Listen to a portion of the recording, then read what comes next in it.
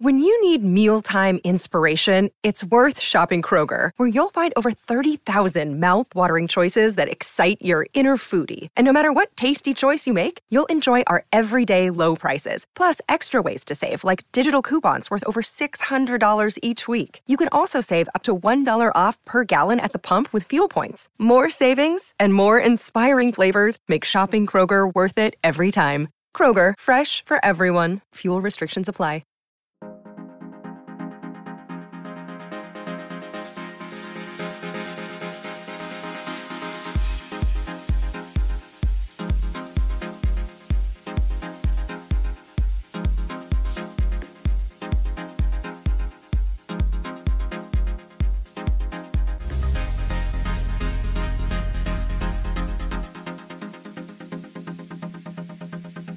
And we're back with another episode of the Lakers Fast Break podcast. It's NBA Observations, everyone. It's Gerald Glassford coming right back at you here from Lakers Fast Break, Pop Culture Cosmos, where we cover the latest news and trends in pop culture each and every week, twice a week, wherever you get your podcast, plus also as well Game Source and Inside Sports Fantasy Football. Truly appreciate you going ahead and checking out all those great things that we do.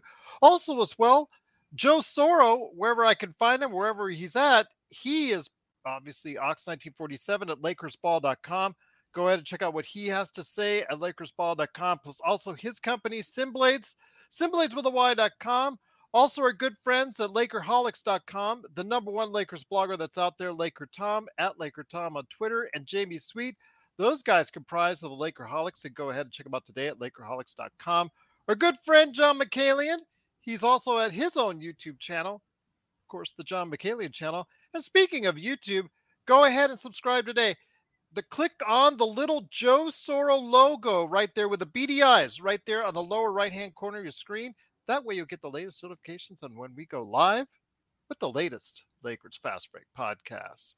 Good evening, everyone. It is NBA Observations, and our continuing series of NBA team profiles continues eastward. And I've got a returning guest. I'm so thrilled to have him back on. It's been quite a while. I've been gauging his success from afar, and he's done really well, and I'm really happy for his success. Good man indeed. You got to go ahead and check him out today at Bullets Forever when he goes ahead and writes some good articles, and also as well with co-hosting with Shahidi White, former NBA player himself. Of course, that's at the Believe in Wizards podcast. It is Matt Modderno. And Matt, great to have you back on the show. It's been a long time, but I'm definitely grateful that you had the time to go ahead and speak to me this evening. Yeah, great. Thanks for having me back. Yeah, definitely been way too long. You'll have to come our way here when we get some Western Conference preview stuff going here, and just good to be chatting basketball again. I'd be honored to do so. I'd love to go ahead and talk shop with you about the NBA or what's trending with the Lakers. And, you know, I get at this show always gives some real thoughts. So we always love what other individuals outside the box that are not specifically LA Lakers oriented has to say about the team as well. So that's coming up in a little bit. But obviously, first and foremost, is a team that was often called in recent years Los Angeles Lakers East. And thank goodness, outside of one exception, a big exception, that is no longer the case. It is the Washington Wizards. I want to go ahead and get into depth on your thoughts on where you guys are at now, because since the last time I talked to you, I sense a little bit of frustration the last time. I actually listened to that show a long time ago, and I sensed at that time some frustration on where the organization was going. You know, that purgatory, as it were, where the Lakers were in at one time themselves, as far as striving to be that 8th seed in the Eastern or Western Conference, wherever it may be, and just seemed to be going nowhere up, and you can't go and do too much to go down. And I sensed it at that time, but since then, you guys have gone ahead and made some changes in the front office and made some decisions that look like you're putting a different skew on where you guys want to go ahead going forward. Yeah, you mentioned, purgatory. That's sort of the right word for where they were. That's not really a direction. So at least now they probably won't be very good next year, maybe even the year after that, or really the year after that potentially. But at least you're trying to do something different. Hey, just being the 10 seed, perpetually isn't anything anybody wants to see. There's no real hope for the future. And okay, best case scenario, maybe you get up to 7 or 8. Does that really do anything for you other than maybe get one home or one away playoff series essentially? So it's it won't be fun by year 3 of a rebuild if it's not going well. But I think everybody's got at least a lot more hope right now that, hey, if you do this and you do this right, there's at least a chance to kind of bring yourself out of the cellar. And when you have an organization like the Lakers, where you've won as many championships and you're a free agent destination and the weather's great and all that kind of stuff, you can hope to attract better guys. And for whatever reason, Washington has not been a particularly successful free agency destination. So for them, I think they had to kind of say, all right, we're going to rebuild through the draft. And just ending up, with the 10th pick every year doesn't really give you much chance for longer term success. So this year they were 8, they moved up to 7, pretty good draft. So maybe that's equivalent with like 5 most years or something like that. And next year, maybe not the deepest draft of all time, but they're poised to be pretty bad again. Maybe you get a little lottery luck and you get a top pick in this draft. And all of a sudden, are you really that much worse than you were from a team that ceiling was only, 35-ish wins? So I think this is an opportunity for them to just hope to get a little lucky and try to do this thing the right way. Well, there is not a lot of talented wings yet that's developed that might be on the board for next year. A lot of good big men. Yeah. A lot of quality big men. So at least Washington, who, obviously decided to go ahead and part ways with Kristaps Porzingis. He went to the Celtics, and you saw what happened there. They're trying to fortify themselves for a championship run. Whereas for Washington right now, it's all about going ahead and saving the assets, getting the assets, finding a different approach. And I think it's finally about time. Should it come a little bit sooner, in your opinion? I think most analysts say yes, that it should have come a little bit sooner, but do you, in your heart, think it should have come sooner as well?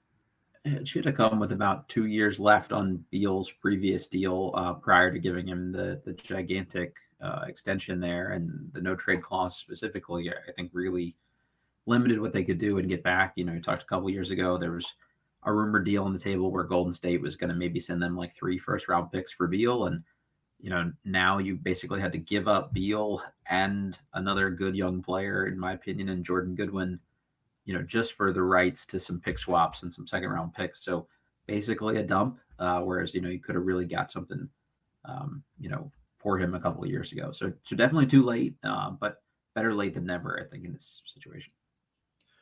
Also here today, good man indeed. He's the madman from Toronto. He just did get out of Toronto traffic to talk to Matt Modderno today. It is the Magic Man, Sean Grice. Sean, I'm here with Matt Modderno from the Believe in Wizards podcast and Bullets Forever. Shh, you can't say bullets.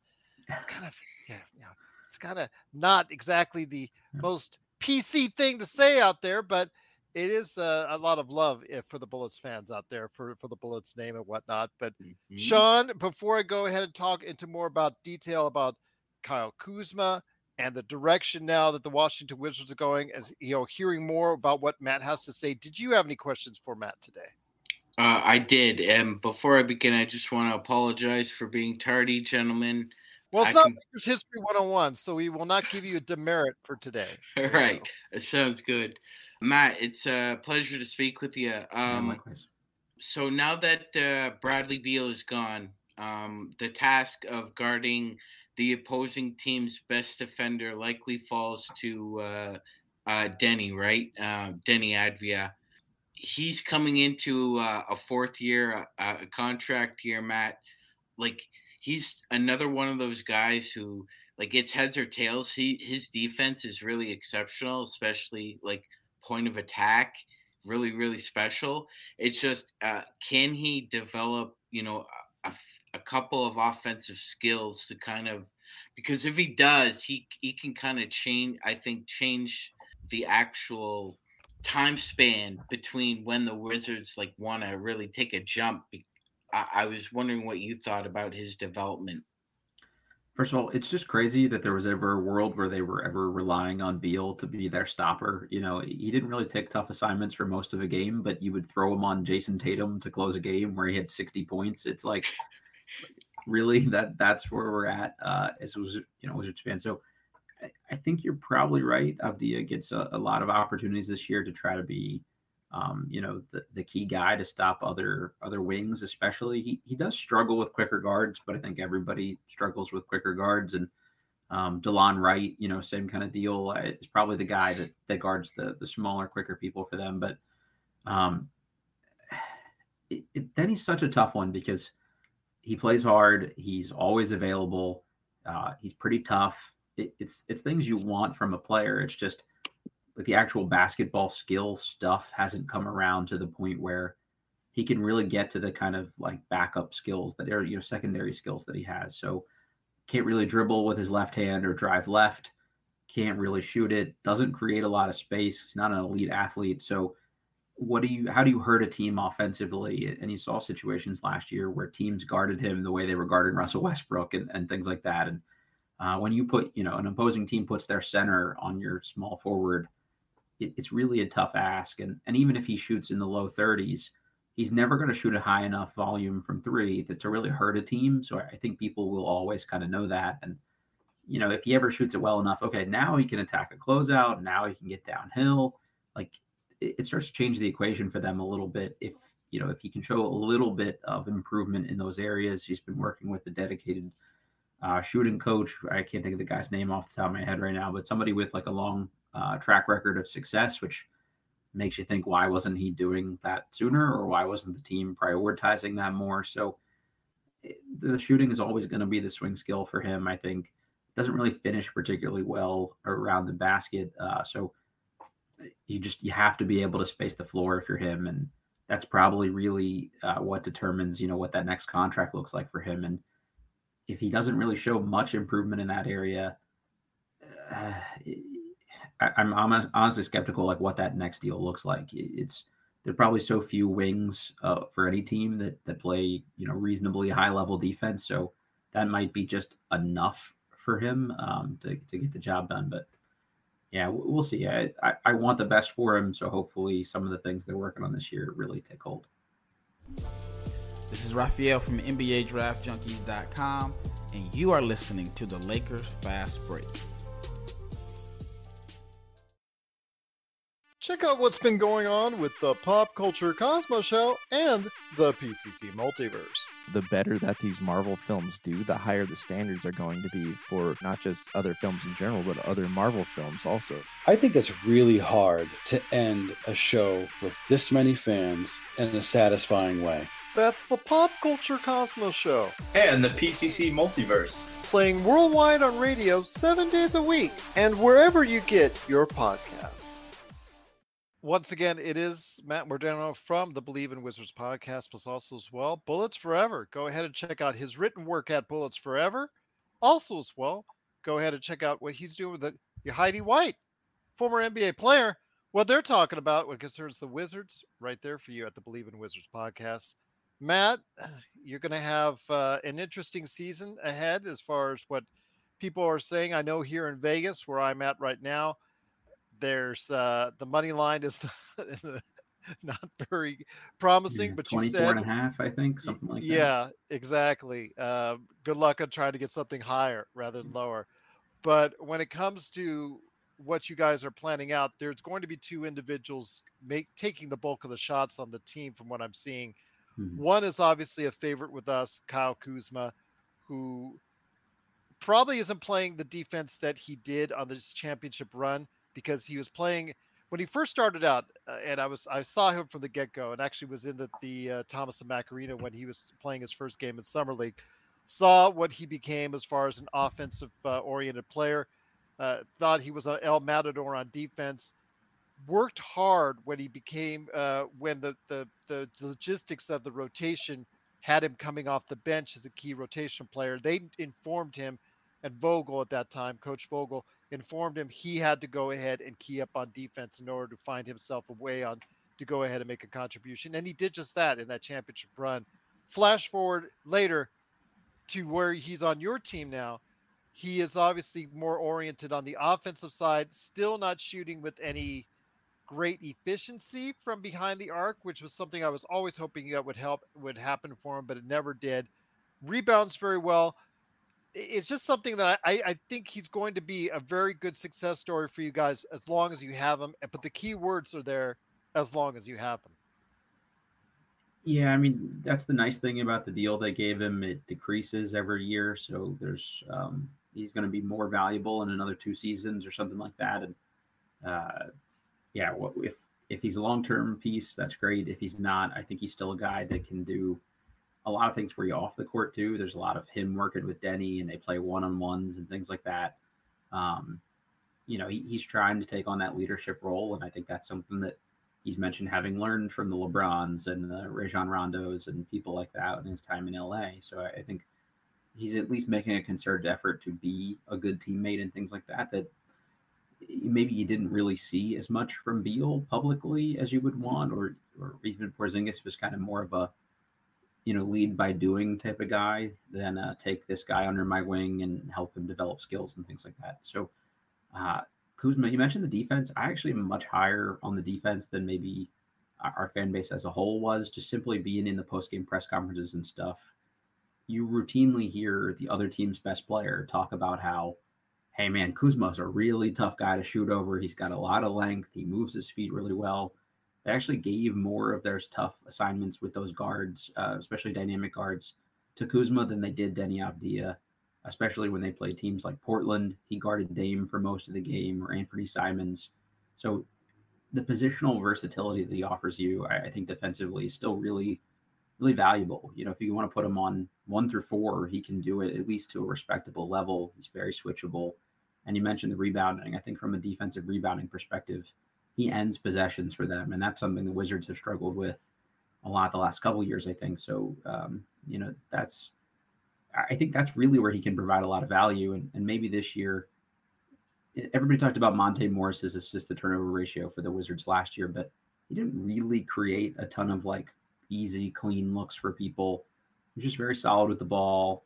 And if you're somebody like Tyus Jones, can you get into the teeth of the defense more? Can you kick the ball out to Kuzma for more wide open looks? He's not taking grenades and things like that where he dribbles 8 times and then has to shoot a fadeaway 3 over a hand. So maybe he gets worse looks without Beal and Porzingis. It's kind of going to be an interesting one to see. But yeah, if the efficiency goes up a lot, I think that deal becomes a total steal for them. I will say though, that's glad to hear about Kuzma because it was always again one of my favorites with the Lakers. I just was hoping that since it became more offensive oriented, which is something he had always, I'm sure, envisioned, because he was hoping with the Lakers to become more of an offensive piece, but he never obviously couldn't with all the individuals there. He became more of an offensive focus. I was worried his defense would slip as far as a regression on that because he would be focusing more on the offensive end. But I'm glad to hear for your sake that he still has an attention to detail on the defensive end. Yeah, he's at least trying, right? Like the effort is there, and occasionally he's going to get torched in certain matchups. And when you do carry a heavy offensive load, there are going to be some nights where you don't have it. But if you can guard Drew Holiday, Chris Middleton, and Giannis, I mean, nobody really guards Giannis that well, but at least the ability to reasonably do it in one game, I think that's a huge luxury for a team. Before I go ahead and talk about what some of our best Lakers chat rooms out there, the Lakers Fast Break, are talking about and asking for questions to ask you, Matt. Magic Man, have another question in mind for Matt? Yeah, Matt. Over for the past 25 years, except for a brief few there when the Wizards were winning 47-48, it's been a struggle, mainly because I don't think they've given a front office enough time to really show some development. But I've been a hooper for over 30 years. I love what they did bringing in Michael Winger. I think that was an A++ move. Everywhere he's ever gone, the team has found success, and he obviously isn't solely responsible for that, but he has a lot to do with it. Danny Ferry's credited him for his work in Cleveland, trying to develop a young LeBron James. When Sam Presti was hired in OKC, the first guy he called was Michael. Then he went to the Clippers and helped turn them around. So I think there's actually a track record here of him coming in and knowing what's under the hood of a franchise and getting that car either to run like a cheetah or either find something else that does. So I think you guys are in really good hands. What are your expectations of that hire? Just to build a modern basketball team, which the Wizards really haven't had in a couple of years. I actually think that like John Wall, Beal centric team was a little bit ahead of its time, not ahead of its time, but at least on the front end of the curve here a little bit. You had a dynamic point guard who could kind of collapse the defense. You had shooters around him, Beal and Porter, and to some extent, even Markieff Morris was kind of a stretch four. And you set Gortat to be like the drop big and rebound and set screens and things like that. But the last couple years, there was a time going into the playoffs a couple years ago where the Wizards were starting Raul Neto, a 6 foot tall player, as their small forward. When you run out Beal, Westbrook, Neto, and Troy Brown Jr., who you guys know pretty well, as your power forward, you're not going to win a lot of basketball games. And then last year, almost by necessity, they had to play Porzingis and Daniel Gafford together, and you're only going to have so much success with 2 drop coverage centers in your starting 5. So I think these guys, just the whole group of them, you've got Will Dawkins coming in from OKC, as well as the actual day-to-day GM, and their senior VP of player personnel is Travis Schlenk from Atlanta. Whatever you want to say about those Hawks teams, at least there was a modern blueprint in mind. Like Trey is sort of your heliocentric lead guard with high volume, and then just switchable wings and a lob catching mobile 5. So I think we'll see something kind of in those blueprints. And you mentioned success. None of those teams are like winning titles left and right or anything, but they all went from bad to like pretty darn good within a 3-year window. So I think the expectation here is that the turnaround can be reasonably quick. And the Wizards have an owner that famously said, "We will never, ever tank." Well, this might be an organic, let the young guys kind of stretch their legs here. And I think there's an appetite from him for them to be good again pretty quickly. So I think maybe you see this year be another year where they're okay, kind of just letting things ride. And then by the year after, I would be surprised if they don't start to make at least some moves and try to, put a winning product on the floor sooner rather than later. Once again, it is Matt Modderno from the Believe in Wizards podcast. Go ahead and check it out today wherever you get your podcast. Plus, also as well, he has some great articles waiting for you right now on the Washington Wizards. Go ahead and check it out today at Bullets Forever, right there for you as well. Just type it in on a Google search, comes right up for you. Bing, right there for you, or Bing. There you go, Microsoft Bing as well. But I want to go ask some questions from our audience. Current Affairs starts off. Looking forward to seeing how Tyus Jones fits in the starting role. And don't think we've forgotten about Jordan Poole because we haven't, but that one's the one that we're going to save that for just a little bit later. What do you think, Matt, about Tyus Jones being a part of the starting lineup? In a vacuum, I really like Jones. I think Memphis has been pretty darn good anytime Ja Morant's been out of the lineup, and Tyus has a lot to do. He's been an elite backup, I would say, the last couple of seasons where they don't really miss a beat. Going from a first team All NBA caliber guard to Tyus says a lot about him. I don't know that you necessarily want him to be your long-term starter on a really good team unless he's like clearly your 5th best starter. But I think he's a pretty high floor guy. I think he'll help them. He'll make the right kind of passes. My co-host Chahadi played close to a decade in the league as a center, and he was excited about Tyus just because. Like little stuff, like he throws a really good post-entry pass. Just the things that maybe we as fans kind of sleep on some of the time. So I think he'll help them. It's just now you've got him like tries hard, effort defender, but at the end of the day, he's still 6-ish feet tall. You've got Jordan Poole, who's probably 6'3", 6'4", somewhere in that ballpark. Not been historically a great defender. If you start Corey Kispert, not a particularly good defender at this point. Kuzma's, like I said, I think better than average. Gafford is good in some matchups, not so good in others. So maybe you start Denny Avdia, but then you lose some of the floor spacing. And it just gets kind of weird what that starting 5 looks like. So I think you're giving up a lot of size in the backcourt if you start him, but they also don't really have a better option. So I think you just kind of roll with it and hope you can lean on what he does well as opposed to, maybe where he struggles a little bit more. So Bloodhound 73 was asking just about that as far as the center position because Porzingis is now gone. Gafford Villa. You talk about all the Denny Advia, all the names that are there. Any of those names really get you going, or is it just going to be Daniel Gafford's by default, do you think, for the starting center job? Yeah, Gafford will be the day one starter. There really isn't another like true center on the roster. Essentially, that's kind of crazy to me. Also, former Laker Jay Huff was on the team at the end of last season and was serviceable, and they opted not to bring him back because he's already at Denver now on a two-way.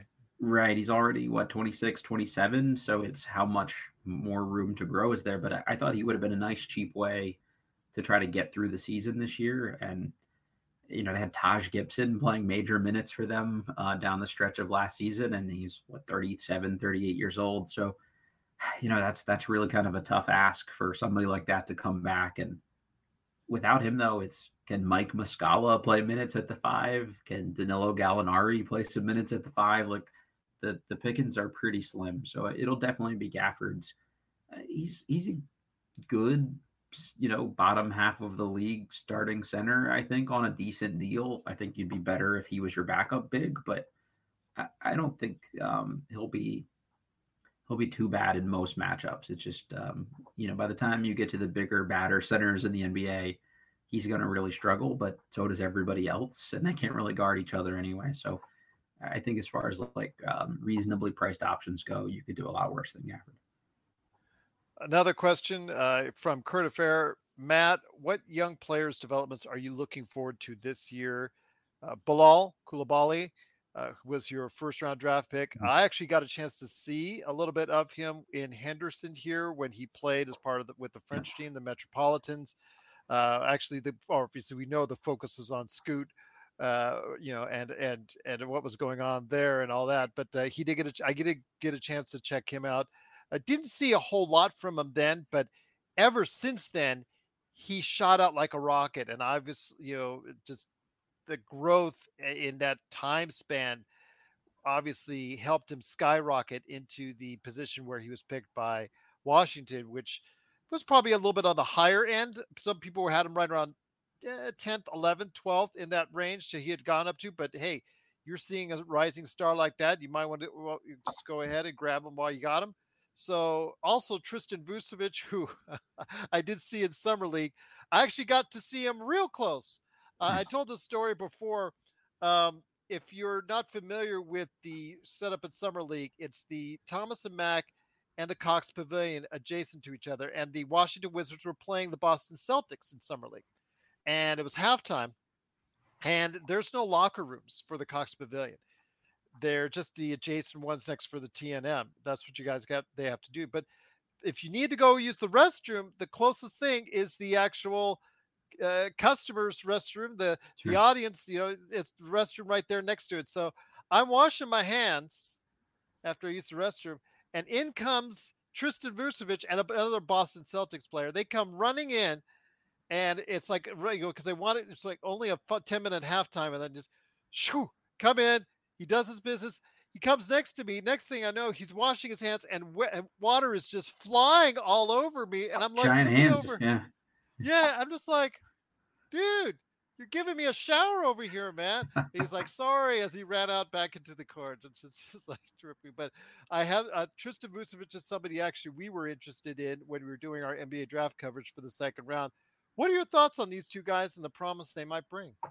Yeah, Coulibaly's an interesting one. You mentioned it when they played those games against the G League Ignite at the beginning of the year. He wasn't really much of a factor for them at that point. And honestly, they kind of brought him up from the under 21 team just because they wanted as many young, active bodies to practice with Victor Wembanyama as possible. So he was really just supposed to be, hey, here's a guy that won't get tired if we ask him to practice multiple days a week. They were only playing one game a week, so they wanted like real practices. And obviously, it's helpful to have young guys as opposed to vets if you're going to do that. So over the course of the season, he kind of worked his way into the actual rotations. 8th, 7th, 8th man kind of thing.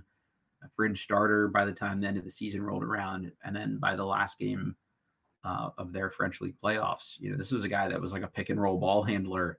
To close games. So I think the development was just really close, really quick. I think he's probably a guy, if people had thought of him as a 2023 prospect for most of the year, we might have looked at 8 as like it seems like a pretty safe place to take him. I think that sort of, well, he was 2024 in our mind. Now we've got to adjust to make him a 2023 guy. It never fully reconciled for some people, but our mutual friend Raphael Barlow has talked about, next year's draft, maybe this is a top 5 or higher guy. I saw Sam Bassini said on his podcast the other day that he expected, Koulibaly to be a guy that could potentially have gone number 1 in next year's class. So if you can get a potential, top 1 pick, top 3 pick, something like that at 7 the year before, you might as well just take a chance on it and go for it. And the worst case scenario, you could never have, too many athletic 6'7", 6'8" wings. So I'll take it. That's something we haven't really prioritized a lot the last,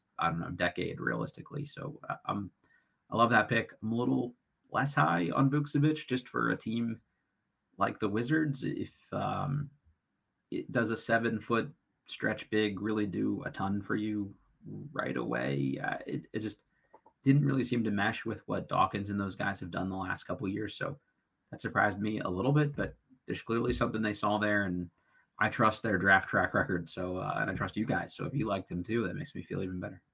We were thinking about it. Yeah, absolutely. As far as the possibility, we got Maxwell Lewis, who is who I liked. I would trade you right now if we could. Well, 3 donuts in summer league, okay. Matt. He has got a long way to go. And finally, Rob Pelinka put a contract on him that is worthy of a second rounder.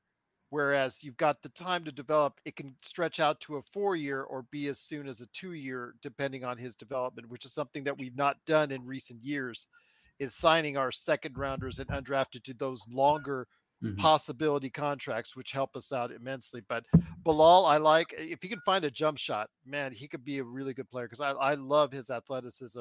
That's something that does pop out as far as what translated after that game I saw him in. With Victor versus Scoot. So I'm happy for you guys to finally get some really athletic wings. I think that's something you guys have sorely needed because you guys have tried to focus in on forwards / guards that have tried to fit something else, and they haven't really panned out so far. So maybe Bilal will do the trick for you guys. There's been a lot of like, oh, we need shooting, so we'll draft a shooter. Oh, we need rebounding, so we'll draft a rebounder. I think Koulibaly, like he grew up a point guard before a big growth spurt. He can handle the ball a little bit. I think the passing is better than we got to see a lot, the role he was in this year. I buy like the catch and shoot, form and things like that. So we'll see what that actually looks like. It's just, can he actually do things like off the dribble and stuff? I think we're probably a couple years away from that sort of thing. Sean, you got anything for Matt before we go into Jordan Poole talk? Actually, no, not really. Gerald, I had a similar question along your same lines. It looks as though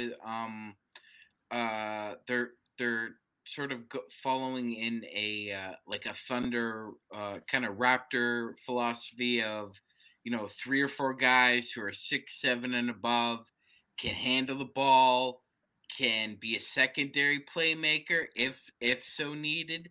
And I think looking at the development coaches in Washington, it looks as though, like Matt was saying, it may be a slow cooker here, like a crock pot, but it looks as though that's what's starting to develop. And it's nice to see because the fans certainly deserve a really good product eventually.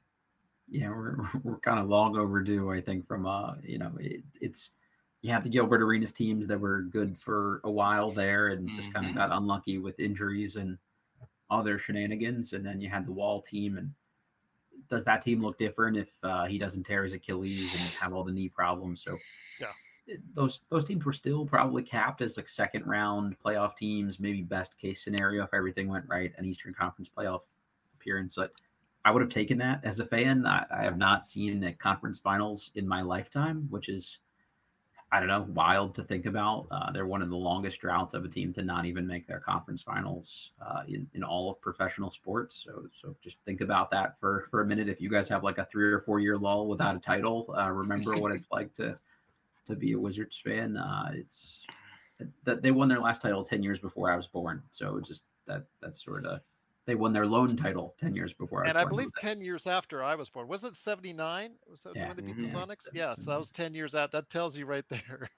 It's been a while for them, so I think we're willing to be kind of patient. If at least there's a path, and that was the thing the last couple of years. The coaching staff is exciting here.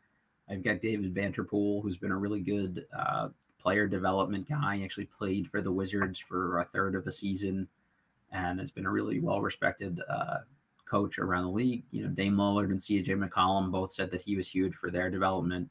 You've got Brian Keefe, who's auditioned to be a head coach in the league, and Kevin Durant said he was great for him in the couple years with the Nets. So I think they've really tried to retool the staff and things like that. And we'll see how long for this world Wes Unseld Jr. actually is. I think the seat is going to get a little hot for him quickly with the new front office. So they better at least just show that guys are getting better, and hopefully that's the case. So they won in 78 and lost in 79. Yes. Is that Yeah. okay? So Yeah. okay. Yeah, So I was so- 9 then. So okay, fair enough indeed. But Matt, I would be remiss if we didn't talk about the elephant in the room when it comes to what you guys are going to be up to this year, and someone who may fill out a lot of fantasy brackets if he gets a chance to stay there. But I think he will be with his contract and his other deficiencies with other parts of his game. Is Jordan Poole, who people are predicting to probably be, if he has an under 20 point per game season, I will be disappointed. Your thoughts on Jordan Poole after the traumatic year that he had with the Golden State Warriors? Obviously didn't start off on the right foot, getting punched in the face by Draymond Green, and it seemed to go downhill from there. The promise that he once had, signed the big contract, and now it's one of those cases where you and I've seen over the years where it's a guy who signs a big contract who isn't able to go ahead and live up to those numbers as of yet. Your thoughts on getting Jordan Poole with maybe a fresh new start on the Washington Wizards? This isn't one of those ones where it was like, oh, there's some tantalizing upside, so we gave him a deal. Like, we saw him be productive on a playoff team, making a deep playoff run, and he looked good against the best in the league. And whether he can get back to being that guy consistently or he's closer to the guy we saw last year, I think even if the answer is somewhere in the middle, it's worth a shot for the Wizards. So I love the deal considering what they gave up. Whether or not he's part of the long-term future of the team, I think remains to be seen. It's just, can he transition from being inefficient gunner, bench player, fringe starter to, I see Kurt in the chat there about Mike Dunleavy, not being, you're not losing any sleep over it, but it's also a new GM that has to kind of come in and justify some of the moves that they're making too. He can't come in and say, well, I traded Jordan Poole away and I feel terrible about it. I really blew this one. But you hear his teammates, and maybe some of it's lip service, but they know it's a talented guy. He helped them win a ring. And I think it's just worth a flyer no matter what. You have to eat up bad money. You have to get to the contract ceiling floor at the beginning, at the end of the year, or the end of the day anyway. So it's, why not take a shot on a guy that could be a 20 point per game scorer, has shown some playmaking chops. I'd like to see, can he maybe actually increase the efficiency enough to be like a low 20 score, but also a playmaker for others. I just play like a tiny modicum of defense here at some point along the way. He can't be brutally terrible at all times, given the rest of the people on the Wizards roster. So just be passable, take some pride and stuff like that, and set the tone.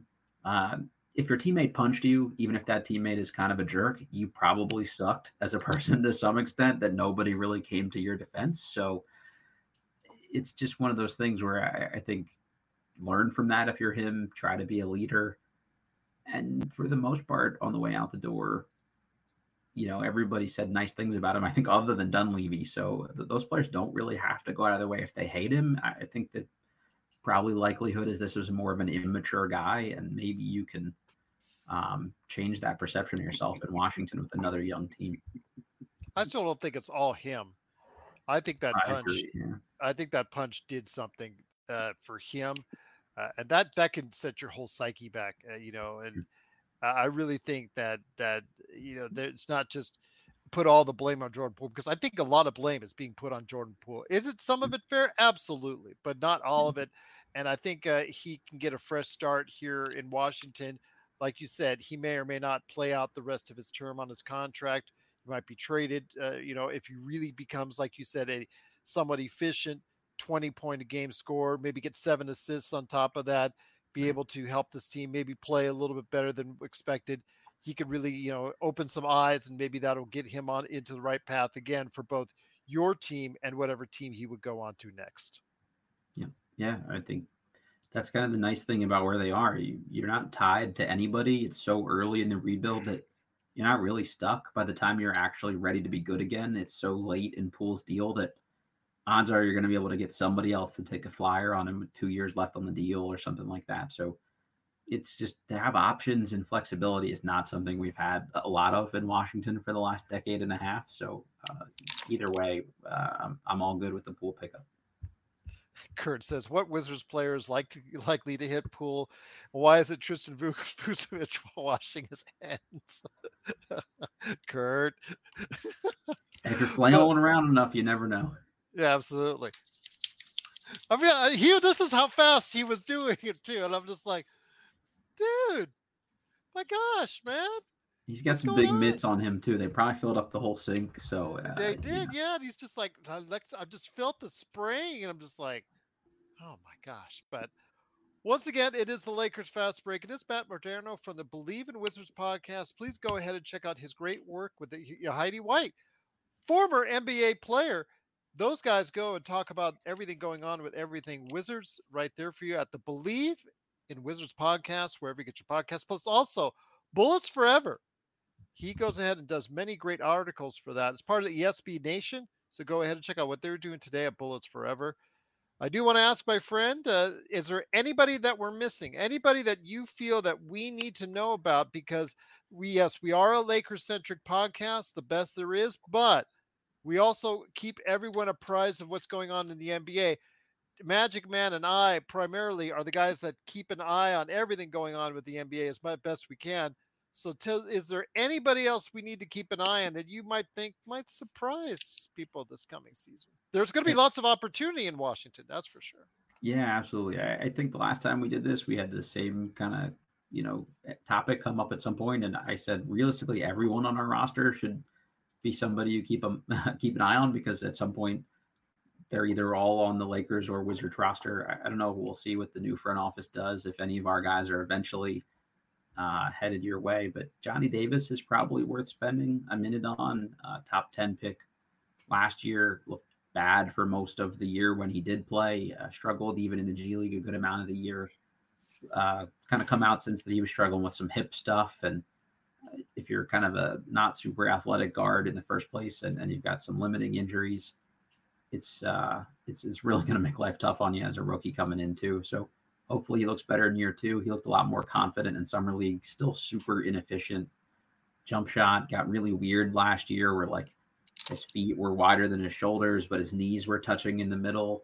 Not stuff you want to see. Looked a little bit better in summer league, but it's almost like a skeleton dance, like you do, like yeah, it's honestly exactly what it looked like. It would look like one of those things where it was going to be hard for him to stand up while shooting the ball, and you never want to see that. So looked a little better form-wise. Didn't go in yet, but at least a step in the right direction. So he'll be interesting. He's going to guard the hell out of people, and the Wizards could always use a couple more guys to do that. So we'll see if they get anything out of this guy who was the 10th pick last year. Great thoughts right there from Matt Modderno. But before you head on out, my friend, Magic Man, any questions before I hit him up with his thoughts on the Lakers this coming season? Because we always want those outside perspectives. Helps us out. But go ahead, Magic Man. Any thoughts? So, it's a real mix, right, Matt, of vets and guys who are either still green around the gills or getting their feet wet. So, do you expect the front office to be active with their vets, especially on the trade market, given the fact that, Matt, there's still a lot of contending teams out there who are, like the Lakers, looking for a backup center, or there's a team looking for somebody with potential to be 3-and-D, or somebody like Monte Morris who can fill in that backup point guard role in a playoff run. So do you expect the front office to be fairly busy throughout the year? Yeah, definitely. Like they flipped Morris right away to Detroit just for honestly kind of anything that they could. They got a second round pick out of it, I believe, at the end of the day. I would expect something similar for DeLon Wright. I think that's a guy that should be of semi interest to the Lakers. You could probably cheaply have him, and he was unreal defensively last year. Like you can't throw the ball anywhere near him. Reasonable playmaking, the shooting is sort of hit or miss, and I think that's really the problem. But another elite defender that could be a better version of what Patrick Beverly was supposed to be the last couple of years. Like that's worthwhile. Can Danilo Gallinari get healthy enough? And if he gets bought out, is he worth considering? Excuse me. Could Mike Muscala make another run at being a Laker? There's a couple veteran guys here that are probably going to end up either bought out or available for a second round pick or 2 second round picks at best, that sort of thing.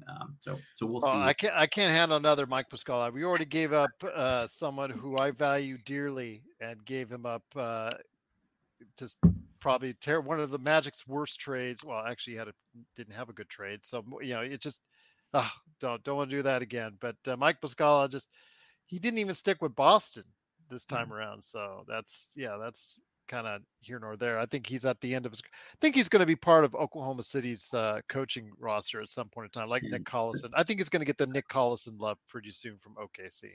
Honestly, Denny Avdia might be a name worth keeping an eye on for you guys, similar to the way Rui Hachimura made that trade deadline deal over to LA. Is he somebody that might? Are you surprised that he actually developed like he did? For mind you, it's still only 3 months of actual work from him, that consistency, because one of the things I've always talked about in getting him, I think his last 2 games with you guys, 30 points one game, 0 the next, which is basically a microcosm of his entire career there. Are you surprised at the way he developed, as far as especially when it counted the most? I think consistency was always the issue with him, as you hit on, and just the expectations are lower on a team like LA. You don't need him to be that guy. It's just situationally, he's a dude that can come in and win you a playoff game. Like he could come in and go 9 for 12, on mid-range jumpers alone and get you over the hump in a big situation where you need a couple extra baskets. So it's he's a good pickup. I mean, I think he's a better defender than he probably got to show. There's tunnel vision and things like that. So he's probably best utilized as like a second unit. Just here's the ball, go get buckets kind of guy. But can watching film with LeBron and things like that help him from a basketball IQ standpoint? All that sort of stuff is, it remains to be seen with him. The feel isn't particularly good. Whereas like somebody like Denny has pretty good feel. He just doesn't actually have the skills. I think Rui's actually pretty skilled. The jump shot really came around by the end of his Washington tenure. Going into that last time the Wizards were in the playoffs in 2021, I guess, against Philly, Rui was probably their second best player in that playoff run. And it's just, can he do this enough? I don't know with you guys if he'll get enough opportunity to do that, but just at least to be able to have the talent to do it consistently would be, or the mentality to do it consistently would be an interesting development for him. I think when it comes to Rui, like you said, he is best suited as a 6th man coming off the bench, playing against second units primarily. I think that's probably the best thing. And maybe if he really is playing well, you can have him close out games with as far as part of the final 5. Mm-hmm. And then unique things he did well initially against Jokic, playing defense on him, that game where they almost came back from that seemingly insurmountable lead to almost take the game 1 in the Western Conference Finals. So, and obviously we talked at length about his shooting, a 32% 3-point shooter, suddenly miraculously becoming a 48% 3-point shooter during the course of the playoffs. I don't expect that, but if I can get somewhere in the middle, 35 to 37, I think I would be very happy. But like you said, I think he's best coming off the bench. Whether or not the new contract will not force the Lakers to start him, we'll see what happens, because sometimes organizations says, "Oh, well, we paid him, we gave him the bag, we better start him now." I'm hoping that they'll go ahead and lean away from that because, again, I think he's a better match, like you said, coming off the bench. But we'll wait and see. But last thing I want to ask you before on the Washington Wizards, before we get to your thoughts on the Lakers, Southern Comfort asks, how does Matt feel emotionally about the future of his franchise? I'm just kind of too exhausted from being a Wizards fan my entire life to think too far into the future. It's just, it can't really be worse than the last couple years were. Like, the vibe was pretty bad. Everybody was sort of just low on where they could really go. So I think Beal's a very good player. Obviously, it had run its course, and the fan base was pretty down on him. So it just got exhausting to think about the same thing, talk about the same narratives all the time.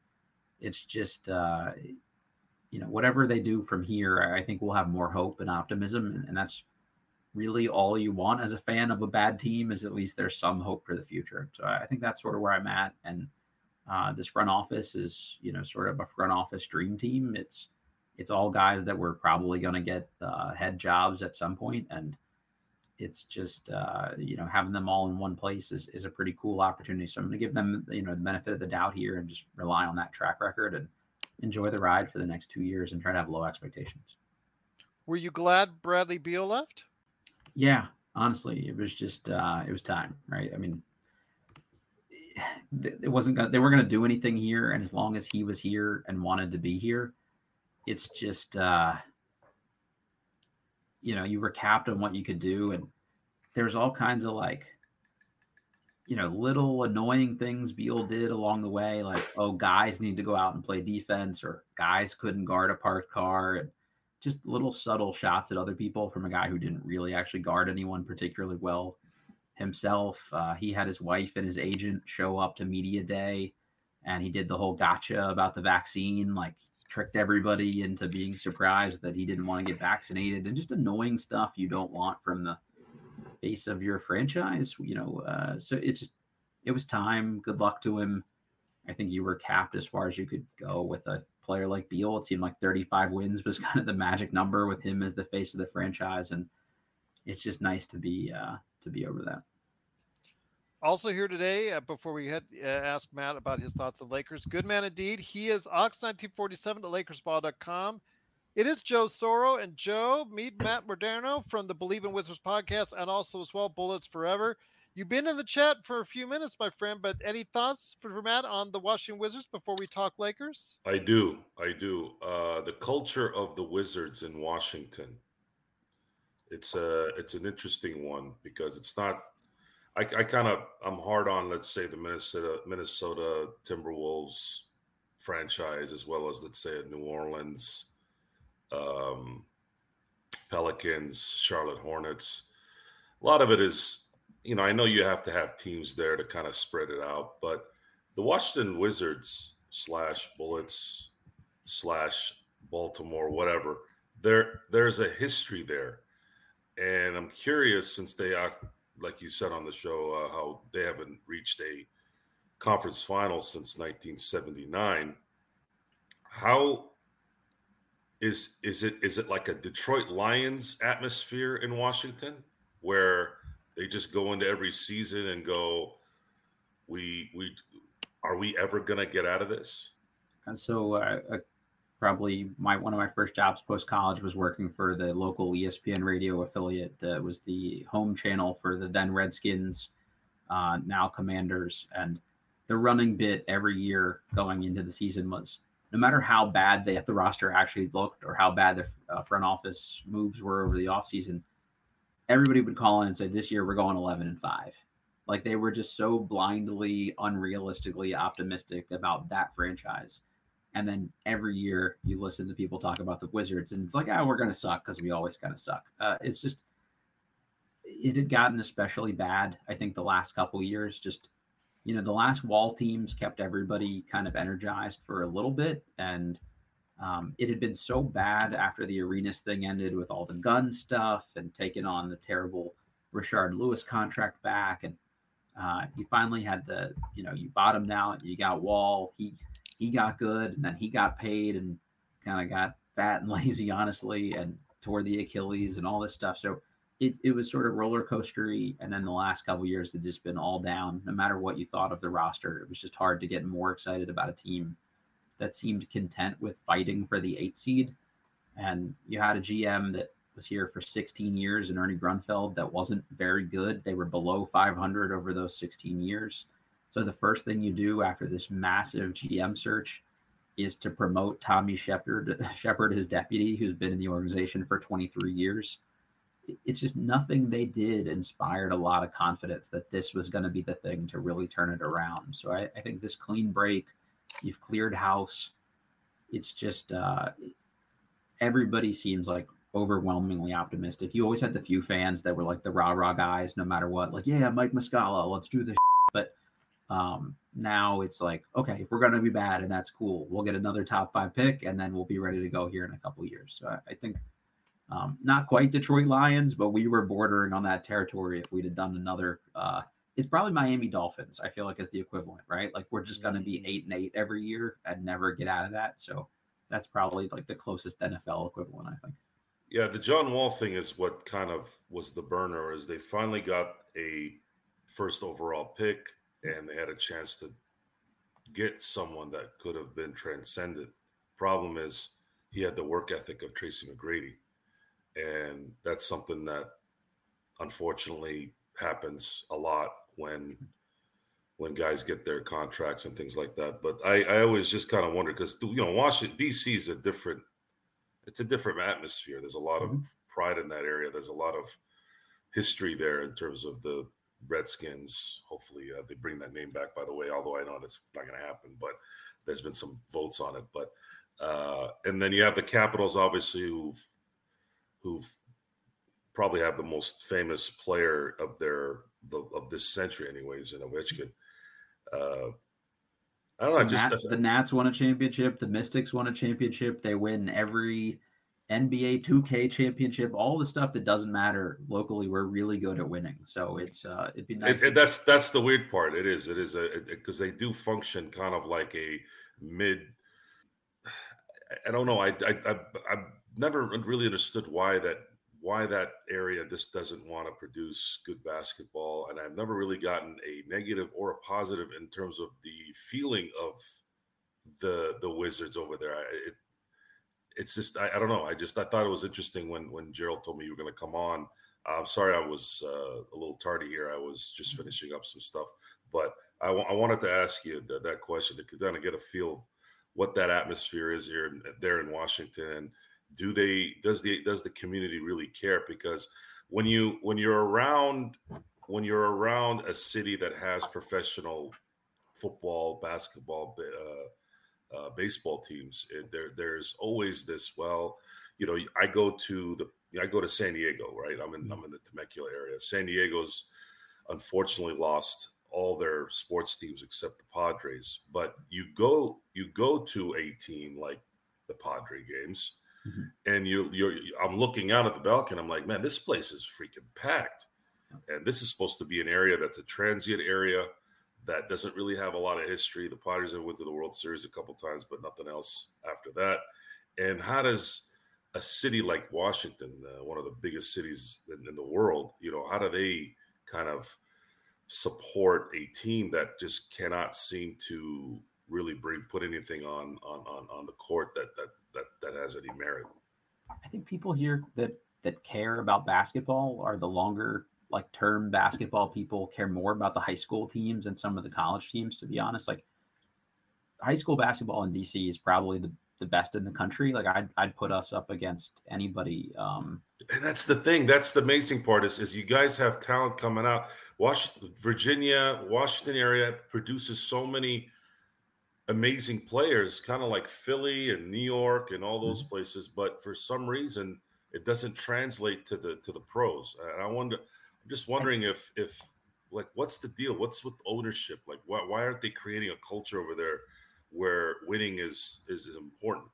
I think a lot of it is it's a lot of people. It's a transient city. You don't have a lot of roots here for everybody. Like, people that like the Redskins / Commanders are like from middle of Virginia and places like that where they stick around longer term. The actual DC people there's a lot of international component, things like that, where they don't care about an NBA team, and there hasn't been like a big enough star player here to really for people to latch on to. And when you're just not good, like this is a front running pro sports town other than the NFL team. So like before the Caps got good, nobody went to those games. Before the Nats got good, nobody went to those games. And if you win, they'll come. And unfortunately, they haven't won in a while. The last big playoff series was 2017 against the Celtics.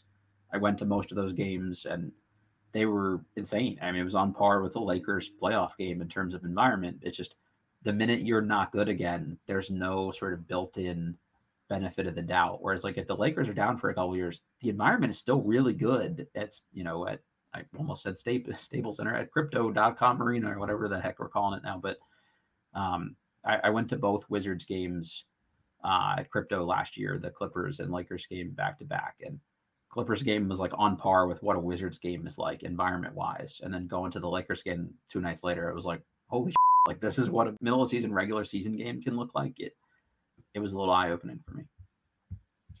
Well, great thoughts right there from Matt Modderno. Please go ahead and check out what he's doing at the Believe in Wizards podcast. I feel bad we didn't even talk about Corey Kispert. I mean, has the organization and as a fan base, have you guys given up on him, or do you think he still has something left to prove?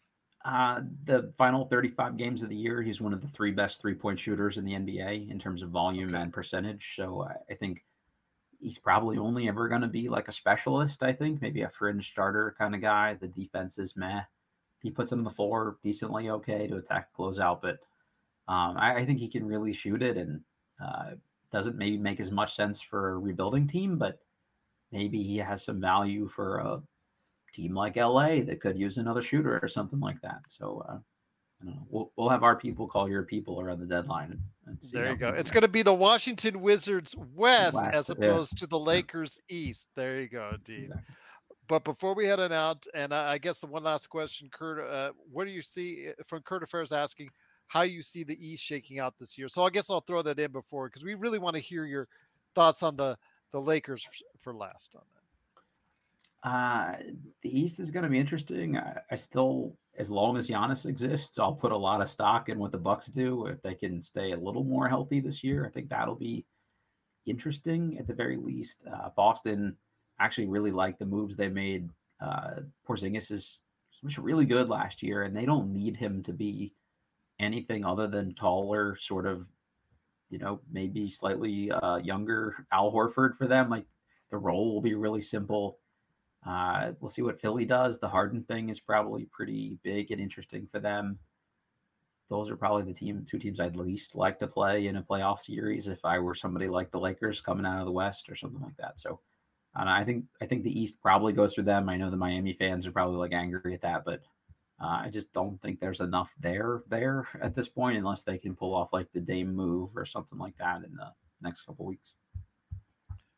Once again, Matt Modderno from Bullets Forever and the Believe in Wizards podcast. Magic Man, you get first dibs as far as any Lakers-related questions to go ahead, because it's going to, rest of the show, cover what Matt's thoughts are on the Lakers. Magic? Yes, yeah. So, Matt, what are your thoughts on Austin Reeves? He is a very polarizing player outside of the Lakers. You either really like his game or you think he's overhyped. I think he suffers from a little bit of geographical bias, I'll say. And because games come on at 10 o'clock at night, a lot of people don't really watch what Austin Reeves does. So what are your thoughts on the player known as Austin Reeves? I do a lot of our draft coverage over at Bolts Forever and wrote for places like Draft Express and things like that back in the day. And always kind of interested in the pre-draft and like the diamonds in the rough kind of guy. And I wrote a long, like 2,000-word piece on why the Wizards should try to get Austin Reeves with like one of the last couple picks in the draft. And I got trashed for, oh, you only want him because he's a white guy kind of stuff. And it's like, he can't really hoop. And I don't know, he's turned out to be pretty good. I think you're much more willing to give people the benefit of the doubt with some of their flaws or holes in their game when they're an undrafted guy making a couple $100,000 a year, as opposed to, all right, now the deal they got him on is a steal in my opinion. Even if he just never gets better than what he was last year, that's a really team friendly contract. If he'd been making twice that, that'll always be the question. I think it's sort of similar to how Kuzma was for the Wizards. Like, you're willing to overlook some of the inefficiency and stuff like that when he makes $13 million a year. When it's 25, it's a little harder to overlook some of that kind of stuff. So, we'll see. But Joe? yeah, I like Reeves overall. Oh, that's awesome. I mean, we've got the same opinion as far as how he's developed, where he has to go from here, what he can do to even get his game even to a better level. But, the future is very bright, and we got him on a very good contract. So that's always something that to look forward to. It's when you have someone on a contract that still has a lot of room to grow on a contract that looks even better as the years goes by. That's going to be good. Joe, any Lakers questions for Matt? I have a comment. I think I find it hilarious that someone had to mention skin color for Austin Reeves in your assessment. I think it's hilarious that that still goes on. Yep. Yeah, it's not the fact that he's just good at basketball and then was an absolute bucket and nobody could guard him for multiple college seasons. None of that factors in, right? A lot of Kendrick Perkinses out there. They seem to get triggered by that stuff, it seems. Honestly, I think the Team USA stuff is going to be huge for Reeves. I feel like everybody always comes back from those things at least a little bit better, and you learn some little tools and tricks and stuff. So if I were you guys, I'd be excited that. When I knew Austin was going to be good? I knew Austin was going to be good the way Russell Westbrook pumped him up. Yeah. It was really early on. He had nothing but compliments. I mean, it was next level compliments. I never heard Russell Westbrook talk that nicely about anyone. And I go, wow. I go, something's gonna happen here with Reeves. Yeah. Yeah, we could tell here in Washington, like who were the good young guys going to be based on the way Westbrook talked about him, and he never said anything bad about any of the young guys. He just didn't talk about them, so you could tell who he liked and who he didn't just based on who he was even willing to comment on. So that's a great point. So I ask you, my friend, when it comes to the Los Angeles Lakers, and you see where they're at, see what they're being talked about, see what their aspirations and hopes are, you see who they got in during the offseason, looking into what they are going to hopefully be doing during the course of the season. Obviously, they have a different trajectory, or at least planned trajectory, than what the Washington Wizards are going to be doing this season. Your thoughts on what the Lakers may do? Give us the honest assessment. We're not going to rip on you for. I've always told you even before when you were here last time, whatever you feel honestly you think the Lakers will do, we'll obviously respect as someone. It's like I said, always love that outside perspective. Yeah, I promise this isn't the homer answer. I'm actually really high on this Lakers team. I don't really like Pelinka that much from what I've seen, but I really liked last year's deadline moves, and I think they kind of welcome to the club. Yeah, exactly, right. Like it kind of, they just said like, here's what worked at the end of last year for us. Like, let's do those things more. I think you guys need one more big. If it were me, I don't know. I wanted Jackson Hayes to be good. I've just never seen him actually do that. So relying on him would terrify me. But maybe they don't need to rely on him if you can keep Anthony Davis healthy and stuff like that. I think health is probably the biggest thing. If you lose either guy for an extended amount of time, or both two main guys for reasonable chunks of the season, I think that makes life really tough in the West. But I just wouldn't want to play the Lakers in any kind of playoff seed. Can they beat like the other three best teams in a row? Like, it's a little bit of a tough ask. Getting an easy first round would be nice seeding wise. Just let them ease into it, rest LeBron a little bit, rest AD a bit. But to me, it's like them, Denver. I actually think Phoenix is going to be better than most people seemingly think Phoenix will be. So yeah, to me, they're like a real contender, I think. So I wish I were you guys. How about that? There you go. We appreciate the fair assessment on that. Magic Man, Joe, any additional thoughts, or additional questions for Matt on the Lakers or the Wizards or the East going forward? Matt, just out of curiosity, looking through the crystal ball, there's always a disgruntled NBA star around the corner. There's death taxes and the disgruntled NBA star. Do you think that in 2 years, if the right guy is available, Winger pulls the trigger?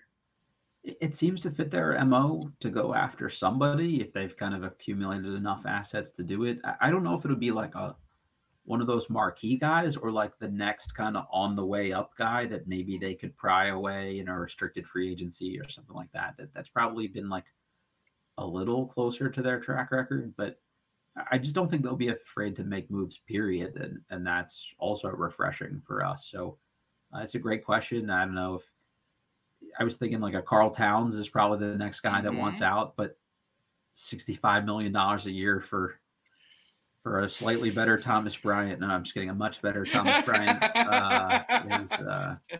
is kind of a tough ask. That's funny. Joel Embiid may be very upset too in the not too distant future as well. So we'll see. Absolutely.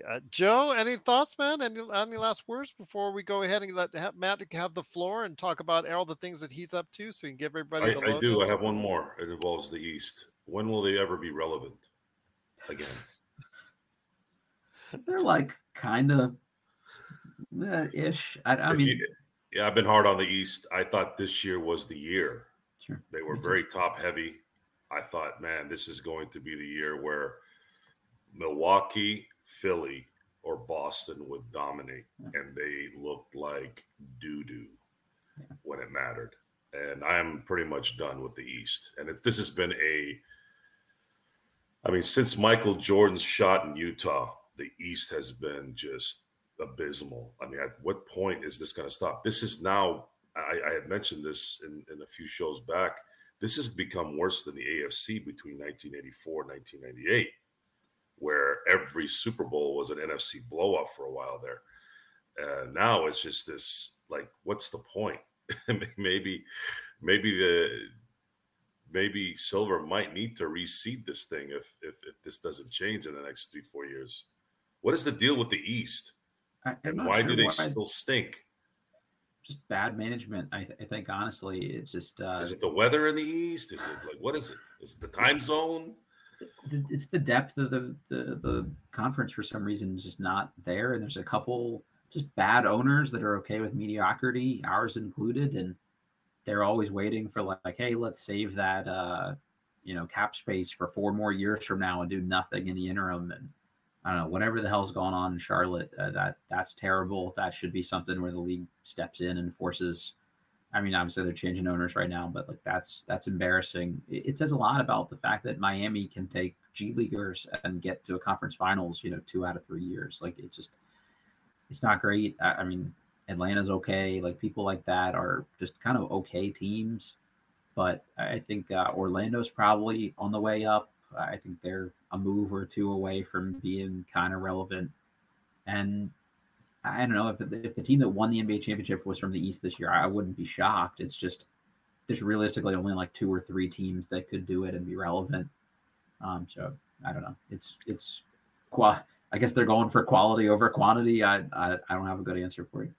Yeah, it just seems like the teams that have won in the East since 1999 there's been some dominant runs. Weirdly, that 04 I thought the Bucks should have been a more dominant run, but that's some of that's been their own doing. Giannis got hurt last year. Middleton's knees exploded. Honestly, I think some of this is bad luck. Like if you'd have had a healthy Grant Hill and T-Mac, and they'd have gotten Tim Duncan when they were supposed to get Tim Duncan, like things like that. Nobody's beating that team for probably the next 2-3 years there. It's just even like the Wizards in their 2 best runs, you had multiple years where you had a reasonable, top 4 playoff team with Arenas, Butler, and Jameson, and they went into the playoffs 3 years in a row where 2 of the 3 guys were hurt by the time they got to the playoffs. It's just there's always been that kind of stuff, and for whatever reason, the Western Conference guys have seemed to be a little luckier with their top guys, and I don't know why that is. It's the dominance part. You've never seen, other than maybe you can look at the 2012 Miami Heat. In all the teams since 1999, where it was this dominant team that was favorite, that had the star, that went through. But even the Heat, with a prime LeBron, there was always this, will they, I mean, it's just, Celtics were pretty good there for those couple years too. Like, I mean, I think there was just more parity between the two conferences at that point. Like, when the West has had dominant teams, it's because the East kind of had nobody. And I feel like when the East has had really good teams, there was still a parallel in the West. So it never really looked like here's this juggernaut. That's just sort of how it seems from our perspective, at least. We're signaling the ref for a quick timeout, but we'll be back with more of the Lakers Fast Break podcast.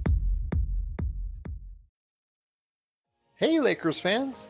Looking for the best place to go for up-to-date news, information, original videos, articles, podcasts, opinion pieces, and discussions about the Los Angeles Lakers?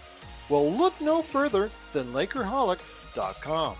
With a legion of followers always there talking about everything Lakers and the NBA, there's no better place to go to share your fandom as the team heads toward another championship run.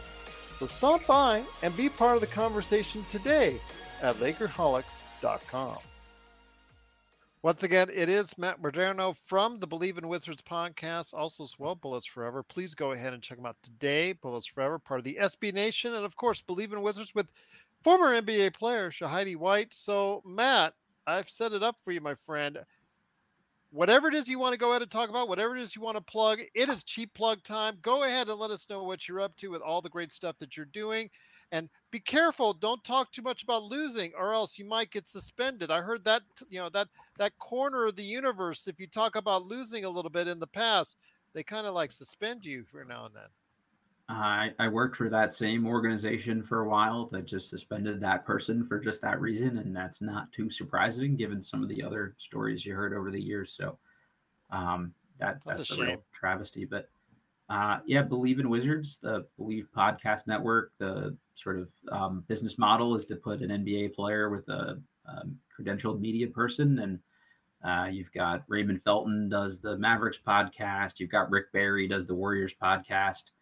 I used to do with Larry Hughes when he was still doing some podcasting. But right now I do it with Shahidi White, who played for the Wizards back in the early 2000s with Jordan and people like that. And great dude. If you're just interested in hearing a player's perspective on stuff going in the NBA, it's not just all Wizards stuff. So I think even some of the Lakers folks listening to this would maybe get something out of it. And we're happy to take questions and any of that stuff. So even you guys, if there's something you want to bounce off a guy, like what it would felt like to be dunked on by Shaq or something like that. Actually, don't tell Jai I said that, but happy to throw anything his way. So, guys, thanks for having me. This was just a lot of fun. Nice to talk about something other than the Wizards for a while, and I'm very jealous. I'm enjoying winning time, so I'm getting a lot of Lakers content in right now. So, thanks for having me. It's just nice to talk about something other than Christian Wood because, with all these Laker podcasts. It comes up every week, right? It comes up every podcast. Some of especially the daily podcasts like ours, which produces content on a daily basis. I was looking at there were some of them that were in the double digits already on episodes dedicated to Christian Wood. I'm like, can't do that. So that's why I started the NBA team preview thing again. And I cannot say enough how glad we are to have you here, Matt. Our crowd, our Lakers chat room just absolutely loved you, out here tonight. Matt, appreciate everything that you brought for the show. Magic Man, Joe, anything else before we head on out? I think the situation in Baltimore explains why shows like this wouldn't work in and around the Trevor Lane Laker Nation crew. Because as soon as I'm not saying maybe the buses and management might have a little bit thicker skin. They're not going to be like James Dolan and the Angelo family, but this is the risk that you take. We would last 5 minutes. Yeah. And it's sad commentary because I used to remember Chick Hearn criticize the Lakers on air and would say things like good luck and things like that. And these guys are terrible. You never thought. But see, the thing is, Chick also said, I've never seen a team this dominant during the 2001 run. Yeah, so it's two ways. It's two ways. If you play well, we're going to compliment the hell out of you. if you stink and you stink in a way where you shouldn't stink, you should be able to open that line as well. But we and usually there's only one side that's getting blamed for the getting rid of things. It's not. It's everyone. It's the sensitivity meter in society has gotten so out of whack, and so many people have gotten to the point where they just cannot and will not deal with criticism because they feel like they don't need to. Can I throw two anecdotes at you when you're done, Joe? Sorry to interrupt you. Oh, no, not at all, Matt. That's all I had to say. Go ahead, Matt. When I worked for the ESPN affiliate in the area, they were owned by then Redskins owner, or now about to be departed Redskins owner, Dan Snyder. And at the time, former Redskins player Brian Mitchell went on the air and just said, "This is it. I've had enough." It was actually on the John Thompson podcast, former Georgetown head coach, junior, not the third, and just said, like, this is over. Like, I can't keep my mouth shut anymore. Ownership should be embarrassed. They cut to a commercial break. Studio host took him in the locker. You took him in the bullpen. You see the door shut. You just hear yelling and screaming, and Mitchell comes out with a cardboard box and is sweeping all of his stuff off of his desk. They fired him mid-show for just criticizing ownership. And then for the Wizards this year, our actual like play-by-play guy got on after a broadcast and said any Wizards fans that want them to lose the final 5 games of the season are losers and don't know what it takes to win. You should never root for your team to lose basketball games. You don't know what it's like to be a competitor. It's just like nobody wants propaganda. Like any smart, well-run team would know that, you know, you're not going to win anything. Why wouldn't you just get young guys in there the last couple of games of the year? So I think the way you guys provide smart, balanced content and try to be as objective as you can, your fans. So at the end of the day, sometimes going to run a little hot or cold, but I think that's something that people relate to more than just like, you know, fake homerism all the time. So I appreciate there is that thought after shows. I know I feel it. I don't know if Gerald or Sean feel it, but there's sometimes I'll get off the show and I'm not particularly good at listening to the show after. I hate looking at myself and hearing myself in general. Sometimes we hate looking at you too, but it's okay. Thank you. I opened myself up on that one. Yes, you did. You would have said it to me. The issue. Okay, so you finish the show and you're like, God, I don't know if that was a good one or we look like jackasses, or at least I felt I did. And then once you kind of relax, you start going, wait a minute. That was a legitimate answer to a board question. And it just wasn't something, it might have gone overboard, but there's something there. Yeah. And bringing up somebody like Dan Snyder, let's say, that's a really good example of ineptness, because everyone thinks money can solve your problem, right? Who had more money than Dan Snyder, right? It was Dan Snyder and Jerry Jones for the longest time. And that's another slap that I bring up in an example in terms of how bad the management can be, even with all that money and all that freaking value, right? The Dallas Cowboys are the most valued franchise on the planet. Yet talking about, you know, I should have used the Wizards example to the Cowboys. They haven't been to a championship game since 1996. And you're this Dallas, we're the Cowboys. Yeah, you're the Cowboys. You're the cow dung boys is what you are. Why? Because you're stubborn. Because you want to do it your way. Fine. You want to do it your way. But this is sports. You know, if you're running some tomato paste company and you want to make sure you're staying in the black, cool. But this is about winning. Mm-hmm. And where's that money and where's that pride going to be when you're 6 feet under? Is anyone going to give two craps about Jerry Jones and Dan Snyder's feelings or the way they do business? You know what would be nice to leave behind? Vince Lombardi's. Yeah, or a couple Larry trophies on the way Those don't go away. If you guys have noticed, or I'm sure you've noticed, Matt, I know I do all the time because I love looking at it, but you've seen the Larry O'Briens outside that office. It's El Segundo. Yeah. That's what Dr. Buss left us. Kobe Bryant left us. Even those who are still alive, like Shaquille O'Neal, Robert Horry, and all those guys, that should be taught. And it's not. And then you come back in this mindset of, you get suckered in by society. Like, oh, maybe I shouldn't have been so harsh. Maybe I shouldn't have been so negative. But when something matters, and I mean matter not in the sense of like life in general, like sports is entertainment. It doesn't really matter, but matter in the sense of what we're talking about. Yeah, it does relevance. Matter. Say that Dan Snyder is ruining a franchise, ruining a league, and you're getting it now in Baltimore. You got it in New York. Hey, and then these guys are getting shunned down and shut down for what? You stink. Baltimore's playing better this year, obviously, but it's been how long? I mean, I'm an Orioles fan, so I unfortunately once again too long. Congratulations, though, on your success this year. Absolutely. Hey, we'll take it. Yeah, I still haven't dipped my toes all the way back into that water yet for exactly what Joe's talking about. It's just, but for all those years, they were. It's still one of the best places to watch baseball.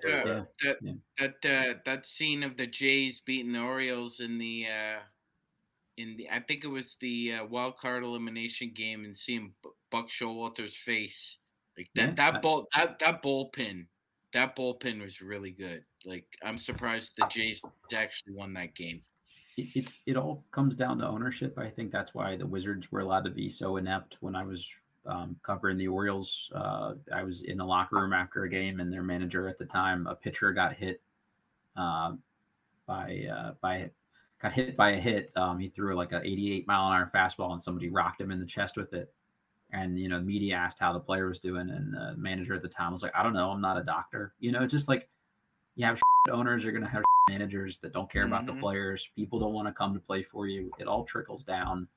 People cover the team differently. So it's just, be grateful that you have a family that owns the team that you guys are talking about, that at least at the end of the day, they give a whether you agree with everything they do, or why the Rambus family is still as influential as they are. I don't really get that one from afar, but neither do we. At least the buses seem to care. So I would take that, and they're going to at least try to make moves in that direction all the time. Well, we hold them accountable, not based off of the operation of the Lakers. It wasn't really that where we were disappointed. It was actually things that were going on that we were surprised they were doing.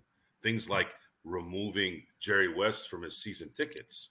And not only doing that, calling his wife or texting his wife at like night, thinking, oh, she'll be asleep. She'll just wake up in the morning. And the PPP loan still gets that one is the burner. That one, because I was hammering people like crazy on that one. I was like, you're getting a PPP loan? Kim Kardashian, Tom Brady, these guys are getting Reese Witherspoon were getting PPP loans. Yeah, that's really. Yeah. My cousin needed a PPP loan. He was running a restaurant. Okay, right. His restaurant does nothing without people and atmosphere and all the stuff that we had to stop because of what was going on. And I'm like, really, guys? Really? You don't have Tom Brady's worth a $500 million. Reese Witherspoon have 100. Like what? Like, and that was the stuff. And maybe now that things have settled, they did return it, and maybe they sat back and said, ooh, that was a mistake. And that's fine. I guess, sometimes we dip our, in certain things we probably shouldn't. And they're like, ooh, people are watching. I'm not going to do this again. Well, I'll tell you what, though. Great conversation. What do you think, Condor? Do you think I own cats? Do I look like a place that has cats? Or dogs? You're missing out. Snakes. There you go. No, I'm just kidding. I don't have any pets. I don't have any pets. Man, I don't have time. I'm never home. Anything for us, Magic Man, before we head on out? Matt, it was wonderful to talk to you, man. And I think I'll take you up on that offer. Hey, let's do it. All right. Absolutely. Awesome. Absolutely. Great to have you here, Matt. Once again, it is Matt Modderno from the Believe in Wizards podcast. Go ahead and check him out. And along with former NBA player Shahidi White, they do a great job covering the Washington Wizards like no one else, the Believe in Wizards podcast. Plus, also check out his great articles today of course, at Bullets Forever, a part of the SB Nation right there for you. Matt, great to have you here. Tomorrow we have, hopefully, coming in another great guest that Magic Man got in from Wes Morton from Peachtree Hoops, talking the Atlanta Hawks. We'll see what's going on. Trae Young. Matt, we'd love to have you on the show before each game this year. Every game?